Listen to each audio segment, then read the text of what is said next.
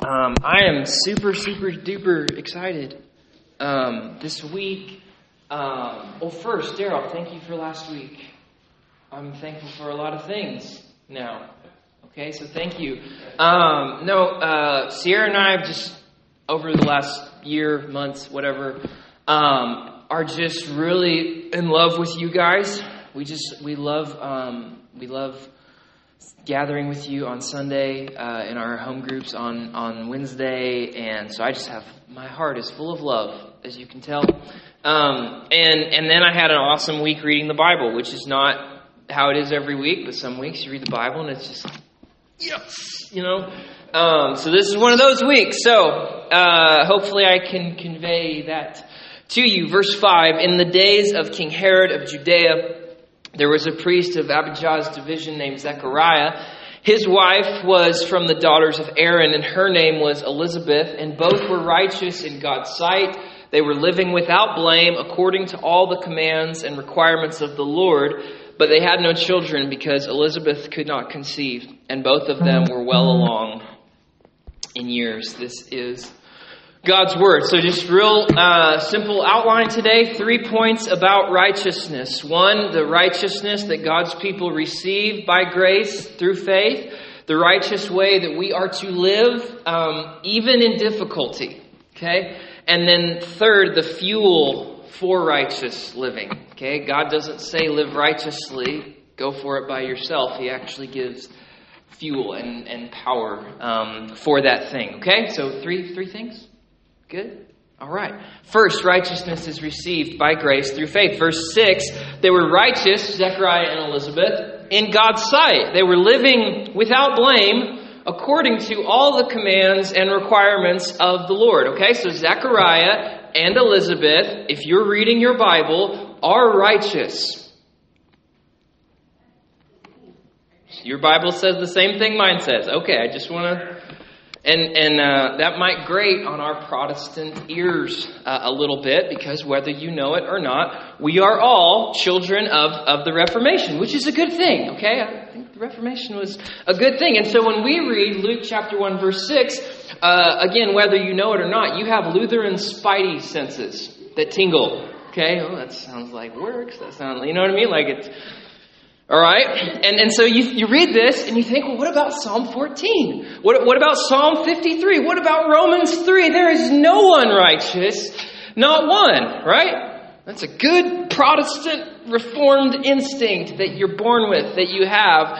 But then we start to read our Bible and we find out there's more righteous people in here than you think. Okay? And it's kind of shocking. Just in Genesis... Again, obviously there's a lot of wickedness in Genesis, but righteous people just keep popping up everywhere, and they're all righteous in the same way by grace through faith. So you know the story of Cain and Abel, right? Okay? One brother killed the other one, and that's like how the human race is getting its start, okay? So Cain and Abel, 1 John 3, verse 12, he writes to the church, we should not be like Cain, who was of the evil one, of the generation of the evil one, and murdered his brother. And why did he murder him? Because his own deeds were evil, and his brothers were righteous. Okay, so why were Abel's deeds considered righteous? Is it because Abel was sinless? No, son of Adam, right? Not because he's sinless. Here's how Abel is counted righteous. Hebrews 11:4. By faith, Abel offered to God a more acceptable sacrifice. By faith, he does this. Than Cain, through which he was commended as... That's what my Bible says. God commending him by accepting his gifts. And through his faith, though he died, he still speaks. So Abel still speaks, reveals, models the pathway to being commended as righteous by grace through faith. That's Genesis 4, right? We're right at the start of the story here. Genesis 5, next chapter, Enoch walked with God and then he was not, right? Just gone, all right? Because God took him. Why was Enoch considered righteous? Hebrews 11:5, by faith. Enoch was taken up so that he should not see death. Now, before he was taken, he was commended as having pleased God. So walked with God, and having pleased God connotate righteousness. And we know this because of how Noah is described. Genesis 6. We're just rolling through the beginning. Genesis 6. Noah was what kind of man? He was a righteous man, blameless in his generation. Noah, just like Enoch before him, walked with God. Which means Noah walked according to faith. Noah walked according to trusting that God and God's words are trustworthy and they're reliable. God says something and Noah says, I'm going to trust that. I'm going to go with that. That God is reliable and faithful and true. Job, and I'm putting Job after Noah before Abraham, I think. Job, a man that was blameless and upright, or righteous, one who feared God, which we'll get to Cornelius later, and turned away from evil. Job, a righteous man. 2 Peter, and this one really blew my category. 2 Peter calls Lot righteous with a righteous soul. And I don't have time to tell the whole Lot story, but you can read it in Genesis 19. And you know what you'll find in the Lot story? A lot of weirdness, but also...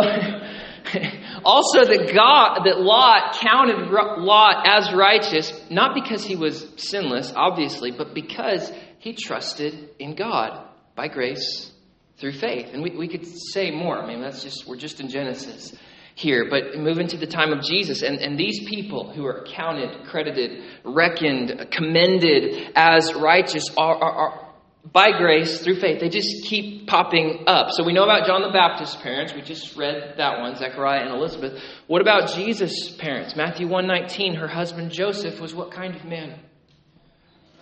A righteous man. Luke chapter 2, there was a man in Jerusalem whose name was Simeon, and this man was righteous and devout, waiting for the consolation, the restoration of Israel. Luke 23, Joseph of Arimathea, who gives his tomb to our Lord. There was a good and righteous man named Joseph, a Pharisee, if you want to blow your categories up even more, okay, who was looking forward to the kingdom of God. And then to just mess everything up, even Gentiles are given this name. Acts 10, there was a man in Caesarea named Cornelius, a centurion, and he was a devout man who feared God, like Job did, along with his whole household. So you see, righteous people are just popping up everywhere, okay? And so just to, help I'm as Protestant can be. To be righteous is not to be sinless, okay? It's just not, all right? Because only one man did that. To be righteous, to be counted like these people, okay? And Paul says these things were written for our instruction, right? So that we might walk in them. To be righteous is not to be sinless. To be righteous is to, with real repentance from the heart, trust in and then appropriate God's provided means of forgiveness, okay? God's given means. Trust says, I'm going to use those means because you said, okay? So that's what all of these examples are doing. Marilyn is not here, but I'm trying to talk slow. Okay? I've just been super excited. I've gone through 2 shirts already this morning. So this is number 3. Okay. This is what all the examples that the scripture gives us are doing. They're appropriating by grace what God has given, and through faith, trusting in those things. So Zech and Eli, they are righteous in God's sight. They're living without blame. How? It says, according to all the commands and the requirements of the Lord. Okay? I know our Lutheran spidey senses are going, okay, again.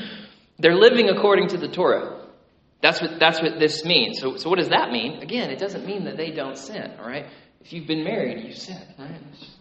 Okay? It means that when Zechariah and Elizabeth do sin, when they do give into their flesh, they act in faith. They trust in and count God's words as reliable. And so they act in accordance with what Moses brought down from Sinai, the commands and the requirements of the Lord, which means they turn from sin. They mean not to do it again, right? That's repentance. Not that I sin. Repentance says, I don't want to do that again. If I could go back in time, Lord, I would. I can't. now I have this provision to be forgiven, almost like I did go back in time and did not sin, right? They mean not to do it again. So they go to the Lord, they go to the temple, they offer the sacrifice, and by faith, they trust that God actually accepts this sacrifice. Okay? Like, put yourself in their shoes. You've sinned against the Lord. The Lord has told you what to do. And so you grab your animal, right? If you're poor, you grab your doves. You go to the temple. You repent. You offer it to the priest. And then you leave? You know what I mean? Like, put yourself in their shoes. And you leave and you go, okay, God, you said this leads to forgiveness. You said, like, this is no longer counted against me, but you're counting it to the animal and how you've set this thing up to work. So I'm going to go back to work now. Forgiven and righteous and clean and justified as if I'd never sinned. It's faith, okay? This is what's going on. You trust that God reckons their sin and their condemnation to the animal. God forgives the sin and actually reckons, counts, credits them as righteous. This is what the commands and the requirements of the Lord is referring to, the sacrificial system in the temple. Okay, so righteousness is by grace. From Genesis 4 to December 4th, okay? 2022, God graciously gave the commands and the requirements to Israel as the means by which sinners can be counted righteous if they repent from the heart, okay? Moses doesn't come down from Sinai like, oh, look at all this stuff we got to do. Moses comes down from Sinai like, look, guys, God has shown us how to be righteous. God has shown us how we can dwell with Him, though we're unclean and He is clean, how we can be, like, the law is good in their eyes. This is a pathway to being forgiven and counted righteous. The sacrificial system is a gift, but the gift must be received at a heart level. Okay? Like this, again, if you just read through the Tanakh, what are the prophets always railing at? Not the sacrificial system itself, but the people are not doing it from the heart. Right? I hate all your shows. Okay? Amos 5. This is stupid. I don't want this stuff. Your bulls and your goats. Ew, it's disgusting. Not because it's actually disgusting to God, but because they're not offering it from the heart. The gift must be received at a heart level. So it's not just acting out the different rituals. It's heart level. And I don't think I have to do this for you, but are you seeing parallels to us in December in 2022? It's the same bit. So this is doing it from the heart. This is what separates true righteousness found in Zechariah and Elizabeth from the false righteousness of the Pharisee group or the circumcision party that comes later. Okay? If it's not done from the heart, God doesn't accept it. Okay? You can bring your dove, you can bring your goat, but if it's not coming from the heart, God's not accepting the thing. That person then isn't forgiven. That person isn't counted righteous. The animal doesn't bear their sin. They bear their sin. And should they continue on in that state, they will go to condemnation, okay? They will go to hell. So Psalm 51, again, famous if you grew up in church world. Right after David is confronted by the prophet about his adultery with Bathsheba. Do you guys know this story? David has done a very bad thing. The prophet tells a story, says this is a very bad thing. David says, that is a very, very bad thing. That guy should die. And the prophet says, that's you. You should die. And David goes, oh. Okay, and then we get Psalm 51, which is great. Okay, and so Psalm 51 is this great example of how Israelites like Zech and Eli were counted righteous and forgiven when they repent from the heart. Okay, so listen to all the references to sacrifice and atonement and the temple, tabernacle for David in this psalm. Okay, so verse 1, have mercy on me, O God, according to your steadfast love. That's the word hesed, which means according to the covenant. Okay, hesed is faith. God's going to be faithful to what He said in the covenants. According to your abundant mercy, because God's merciful and gracious. This is what He shows Moses, right? Moses goes up on the mountain. He says, show me your glory. He says, I'm a God merciful and gracious. Okay, according to your abundant mercy, blot out my transgressions. Okay, so I just slept with my close friend's wife. Not me, David. Okay. For the recording. All right. Got her pregnant. brought my friend home to get him to sleep with her, so he would be deceived into thinking he's the baby's daddy. But he was too honorable to enjoy the marriage bed while his soldiers were out, so he didn't sleep with her. Is the story getting worse and worse and worse and worse and worse? So I sent him to the front of the battle with a bad strategy to purposefully get him killed, and it worked. And now he's dead, and I'm a new dad. Okay? So this is the context of Psalm 51. And so God, according to your abundant mercy, blot out my transgressions. That is absurd. You know what I mean? Absurd. And so for sinners in the room, by which I mean you, this is very good news. That we can talk to God like this. According to your abundant mercy, blot out my transgressions. Wash me thoroughly from my iniquity. Cleanse me from my sin. Behold, you delight in truth where? Where's God looking for the truth? Inward being. Right? In here, in the secret heart. Purge me with hyssop. I shall be clean. Wash me. I shall be whiter than snow. Verse 10. Create in me a clean heart, O God. Renew a right spirit. Where? Within me. In here. Right? Because what was evil and ugly and gross and sinful and brings death came out of here. I did the bit. I need you to change in here. He's praying, God, make me righteous according to the means you have provided. Right? Washing, purging, cleansing, hyssop, all this stuff. According to the means you have provided, wash my sin away. Then David continues, verse 16, for you will not delight in sacrifice, or I would give it. You will not be pleased with a burnt offering. That's weird, right? Because the whole Old Testament is about these burnt offerings, and you're not going to be pleased with it. Why? Because that's not the point of this, okay? Like, God's not super into goats and doves. Right? He's super into what's happening here, played out with goats and doves. Verse 17, the sacrifices of God are a broken spirit, a broken and contrite heart. God, you will not despise, okay? So the sacrifice, the ritual, the outward act is nothing before God without a real repentant heart. When we come to the table later today, that thing is nothing, okay? It's admittedly better bread recently, right? Okay. And some Sundays, non-fermented juice. Okay. Some Sundays it is fermented and we just move on. But it's nothing without a real repentant heart before God. It's nothing. Our songs are nothing if it's not done from the heart. Preaching a sermon, hearing a sermon, it's nothing unless it's done from the heart. But with a real repentant heart, okay, God actually accepts the sacrifice. Okay, God actually forgives the sin, and God actually counts the person righteous, because we stop reading Psalm 51 in verse 17, but David actually keeps talking, okay, or singing or whatever he's doing, because verse 19 says, then, after there's a real work in the heart, God actually create in me a clean heart, renew within me a steadfast spirit, then you will delight in the right offering, sacrifices. Okay? In burnt offerings and whole burnt offerings, then bulls will be offered on your altar. So David is not dismissing the sacrificial system. He just understands this whole thing is useless without real repentance. Because God's, again, is not into blood of bulls and goats. He's after the heart. So you see, like, this is how God relates to humans. This is how he has always related to humans. God has chosen to interact graciously with faith. Okay?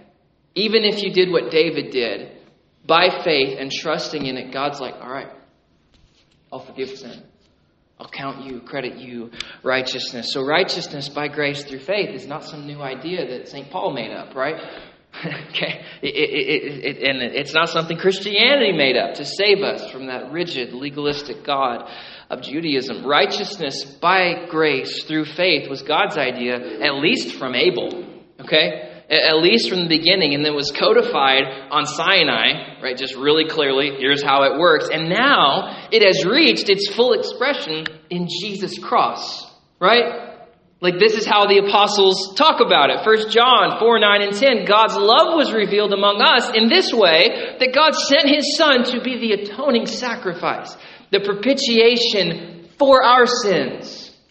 Same bit. And how is sacrifice appropriated? The same way it was always appropriated, by faith. Romans 3, God presented Jesus as the mercy seat by his blood.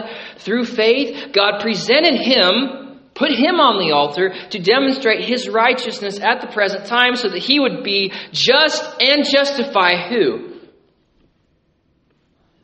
The one who has faith in Jesus. The one who puts their faith in the sacrifice of Jesus, who finds their identity in the animal offered. That person, David says, Paul says, will be counted as righteous. Actually, really, not a fiction. This is true. Galatians 2:20, he says, I have been crucified with Christ. I no longer live, but Christ lives in me. So it's saying, I've identified totally with the sacrifice. Because this is what you do. You bring your doves or your goat or whatever, and you say, I'm putting all of myself, all of my sin on this thing. I'm identifying with this thing. So the life that I now live in the body, I live by faith. In the sacrifice, in the Son of God, who loved me and gave himself as an offering, as a sacrificial offering, right? This is what Hebrews is, okay? For me, he gave himself for me, Ephesians 2, for you are saved. How? How do you stand righteous before God on that day? By grace, through faith. And this is not of yourselves, it's God's gift. Just like the sacrifices Abel offered were God's gift, right? Just like the animals in the temple and the temple system itself were God's gift. You're saved by grace through this gift, not from works, so that no one could boast. Okay? Does that make sense? All right. It's one story. It's one story telling the same thing over and over and over. God will, by grace, God treats humans with grace when they respond in faith. He will actually do this. And so the first point that took so long. The first point I want to make today for believers is for believers. You need this, Luther said, beaten to your head continually. Okay? Because it's not a first century problem to try and be righteous in other ways. Like we do, my problems are a little bit different than the Galatian problem. But at a heart level, it's basically the same. Okay? You need this beaten to your head continually. By faith, by trusting in God, you're actually counted righteous. And at the day of the Lord, the day of judgment, you will actually stand clean before God. He will say, well done, enter into my joy. Enter into your joy. It's his joy too, I guess. You know. Okay? For believers, this isn't old or boring, right? This will fascinate us forever. But to unbelievers this morning, I want to be clear that in spite of whatever your past has been up to this point at 9:56, righteousness on the day of the Lord is available to you. Okay? As much as it is to the person sitting next to you. 2 Corinthians 5:10, Paul says, in light of the judgment seat of Christ, for our sake, God made Jesus, this is Joe's favorite scripture, for our sake, God made him who knew no sin to be sin, so that in him we might become the righteousness of God. Okay? So just as the sacrificial animal in the temple was made to be sin on our behalf and on the behalf of the person offering it, so was Jesus made to be sin on behalf of you, that you might be declared righteous before God. And then 1 Corinthians 1:18, be guiltless in the day of our Lord Jesus Christ. Okay? So for unbelievers today or backslidden people today, if you will trust God, if you will count his words on this matter especially as true and reliable, that he really does forgive sin and he really does credit righteousness by faith, you will stand on that day and you will inherit eternal life. Okay? This is what will happen. Okay? I'm not a prophet, but this is what will happen. I'm telling you. Okay? So if you have questions about that, I don't know what it means to repent. I don't know what it means to trust in Jesus and then to follow the hard part, following Jesus in faith. After that, you're sitting next to a member of our church. They can tell you what this looks like. Okay? Or you can talk to me or any of our elders after. Okay? All right. That's awesome. Good. Not what I said, but just that's awesome. All right? So that's first. Zechariah and Elizabeth are righteous by grace through faith. You can be too. Okay? Amen. Let's stand. All right? No, I got more to say. You give me a week off, guys. I got to get it all out. Second, Zechariah and Elizabeth and the others mentioned actually lived righteously. Okay?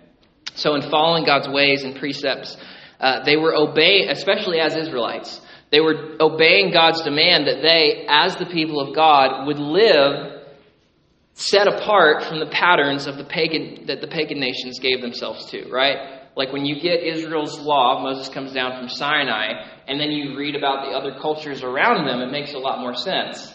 Like don't murder your children, Israel. And you read that and you're like, well, yeah. But then you look at the other cultures and they're like all murdering their children. It's like, okay, well, this is going to separate us from them. So the point is that receiving righteousness as a gift by faith entails and leads to actual righteous living. Okay? So Leviticus 20, which is part of the commands and requirements of the Lord, they're living according to, says, consecrate yourselves, therefore, and be holy. Okay? So don't just have right doctrine about the temple and the sacrifice and whatever. Actually walk this thing out in truth. From the heart. For I am the Lord your God. Keep my statutes. Do them. And when done from the heart in real faith, I am the Lord who sanctifies you. I'm setting you apart. So again, this is the calling of the people of Israel. Zechariah in a special way as a priest, right? He's got more laws than you do. And it's the calling of all the Gentiles, y'all, who would choose to worship the God of Israel. You actually live differently than people who are not following the God of Israel. Does that make sense? We are different than them, okay?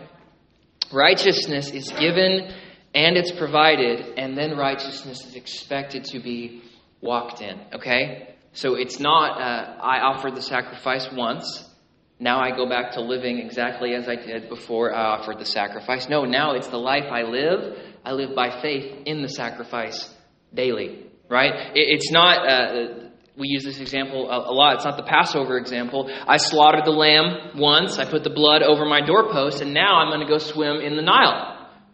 No, it's I put that blood over my door by faith, and I'm staying in this house until the angel of death passes over. I'm not going to do the thing once and then forget what I did. I'm going to stay in the house. So righteousness by faith means starting and finishing. Okay? Starting and finishing. Hebrews 10, if we go on sinning deliberately after receiving the knowledge of the truth, the knowledge of the free gift of righteousness in Jesus by faith, if we go on doing that, there's no longer a sacrifice for sins, but a fearful expectation of judgment and a fury of fire that will consume the adversaries. Okay? So you've been counted righteous by faith. So keep living righteously by faith. The life you now live by faith in the Son of God who loved you and gave himself for you by grace you have been saved. You know what I'm saying? It's the same thing. And so this means we got to do this when it is hard. Okay? You have to do this when it's hard. There is a temptation, there's a draw to decide to walk in faithfulness when everything is going well. Okay? So just personally, this week was an easy week to follow Jesus for me. My heart was full, my spirit was lit up. I was like, all right, I'm following Jesus. This is great. And then there's a temptation to not walk in faithfulness when things aren't going how we would like to. Okay? As if difficult circumstances are grounds to walk in unrighteousness.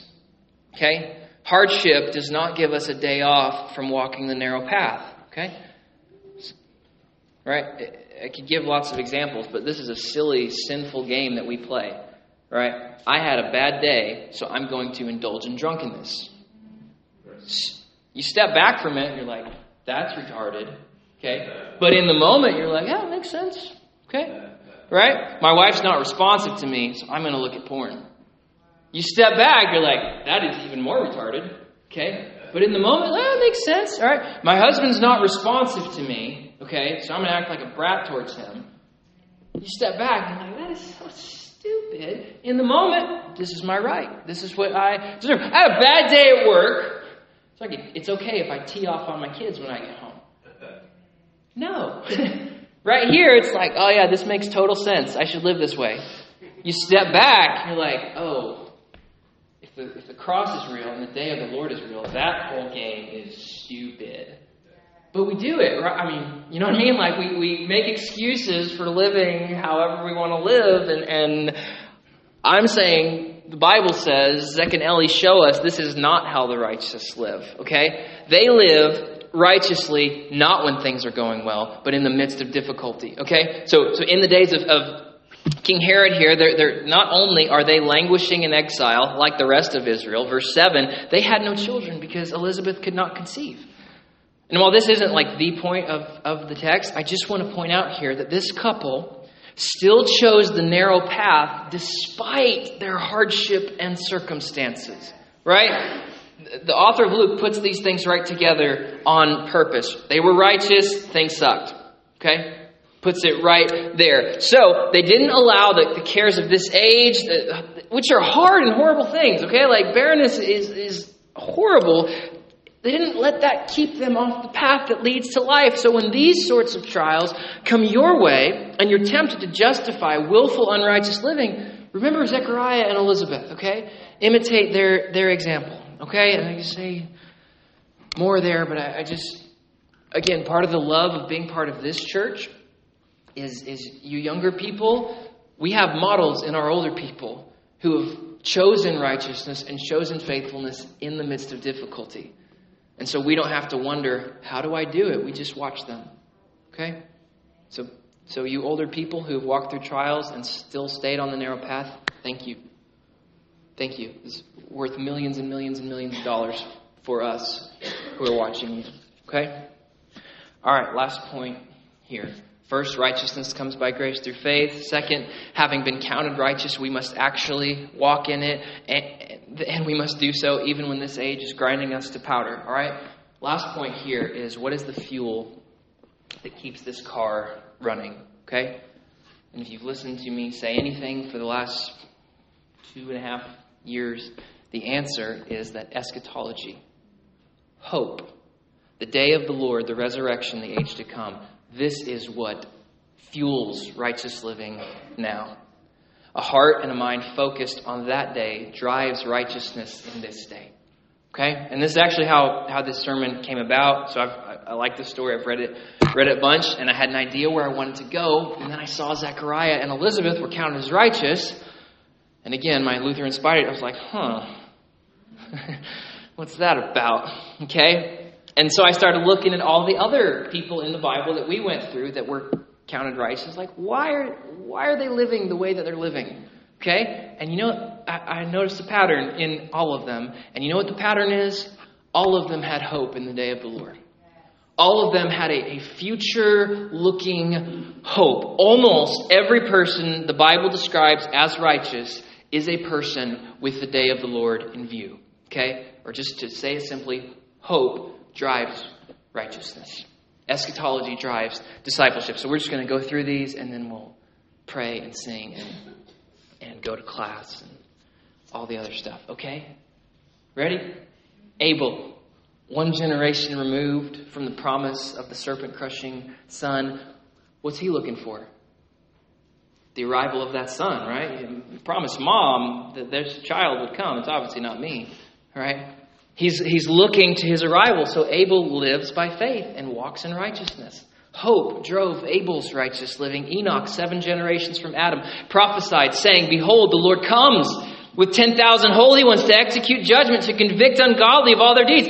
Eschatology drove Enoch's righteous living. Hope in that day drove righteousness in this day. Noah, I don't have to tell you, but I'm going to. A man, his name in Hebrew communicates rest or relief from the curse. He lives with both the hope of his name and he lives in view of the flood of judgment to come on the world, right? Do you guys know the story of Noah? All right, there's a big boat, okay? Because there's going to be okay. That was a joke. You know the story of Noah, right? I'll tell it if you don't. Okay, you know it. All right, there's a big flood coming, and Noah's looking forward to that day, and Noah is a righteous man in view of that. Eschatology drove his righteous living. Hope drove his righteous living. Job, a man famous for hardship, he withstood the trial and the difficulty and lived righteously because he had a vision for the age to come. Job 19:25, but I know my Redeemer lives, and at the end he will stand on the dust. Even after my skin has been destroyed, yet I will see God in my flesh. Hope drove Job's righteous living. Anna and Simeon, Luke 2:25. Simeon is righteous and devout. And what is he doing? Looking forward to Israel's consolation. Anna, who's not described as righteous, but I'll throw her in here. Anna, a widow until she was 84. She did not depart from the temple, worshiping, fasting with prayer day and night. And coming up at the very hour, the hour that Jesus went up to get circumcised, she began to give thanks to God and to speak of him to all who were waiting for the redemption of Jerusalem. Hope, eschatology drove their righteous living. Joseph of Arimathea, there was a good and righteous man named Joseph who was what? Looking forward to the kingdom of God. Cornelius, Acts 10:34. So with Cornelius, eschatology, the fear of God and the judgment to come, this drove his righteous living. So Peter speaks of him, opened his mouth and said, truly, I understand God shows no partiality, but in every nation, anyone who fears him, like Cornelius, and does what is right, is acceptable to him on that day. And then finally, Zechariah and Elizabeth. Okay? They're righteous and devout. And what do we find Zechariah doing in this story? I didn't read it at the start. I'll read it now. Verse 8. When his division was on duty and he was serving as a priest before God in the temple, it happened that he was chosen by lot, according to the custom of the priesthood, to enter the sanctuary of the Lord and to burn incense. At the hour of incense, the whole assembly of the people was outside praying. Okay? So the incense and the prayers happening inside the temple with Zechariah and with the priesthood outside the temple is not their quiet time. Okay? Zechariah's not in the temple going, Lord, I got this bill coming up. It's very real. Okay? My pet is sick. Okay? I just need a touch from you, God. He's not doing that in the temple, and they're not doing that outside of the temple. The prayers inside and outside of the temple are the prayers of redemption. Prayers asking God to come and make good on everything that he has said. There are forward-looking prayers. And in the temple and outside the temple, they're praying, sounds like this: Our Father who's in the heavens, sanctify your name. Let your kingdom come. See what I'm saying? Hope drives righteousness. Eschatology drives discipleship. So if you do not have a vision of the future, positively of resurrection and negatively of judgment, you're going to have an incredibly hard time to walk in righteousness. Okay? Like, how do you get children to behave? With the promise of reward and punishment. We is like this because God is like this. Okay? But if you fix your gaze on the return of Jesus, on the resurrection of the dead, on that day when all of our tears are wiped away, if you have a vision of the future similar to the men and women we read about today, if you have an eschatology, that will drive your righteous living now. Okay? Let's pray. Robert, could you help us, please? So, Father, we are just overwhelmed with thanksgiving for your grace. God, that you did not leave us to figure this stuff out on our own. You did not leave us to make our own righteousness or make our own way back into fellowship with you. But you have provided the means in the cross and sacrifice of Jesus. We are grateful for it. So God, I ask you for our congregation that we would never move past that.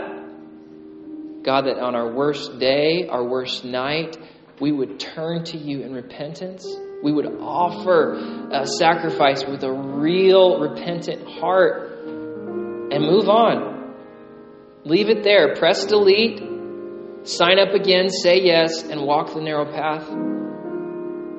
I ask you, God, that we would have strength to live righteously, that you would use the members of our church to spur us on that path. Say, hey, don't go to the right, don't go to the left, stay on the straight and narrow, and by the Spirit we would do it. And I ask, God, that you would give us a vision of the future. You would fill us with hope of what's to come.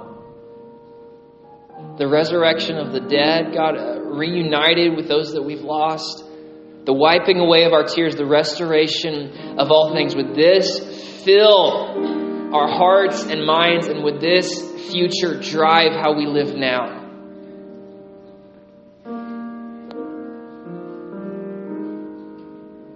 Please do this by your Spirit. In the name of Jesus, everyone said, amen. Our elders will be at the front to pray with you about anything or in response to what we talked about today. If you're not praying with an elder, pray on your row. Go seek someone out and pray, but this time is for prayer.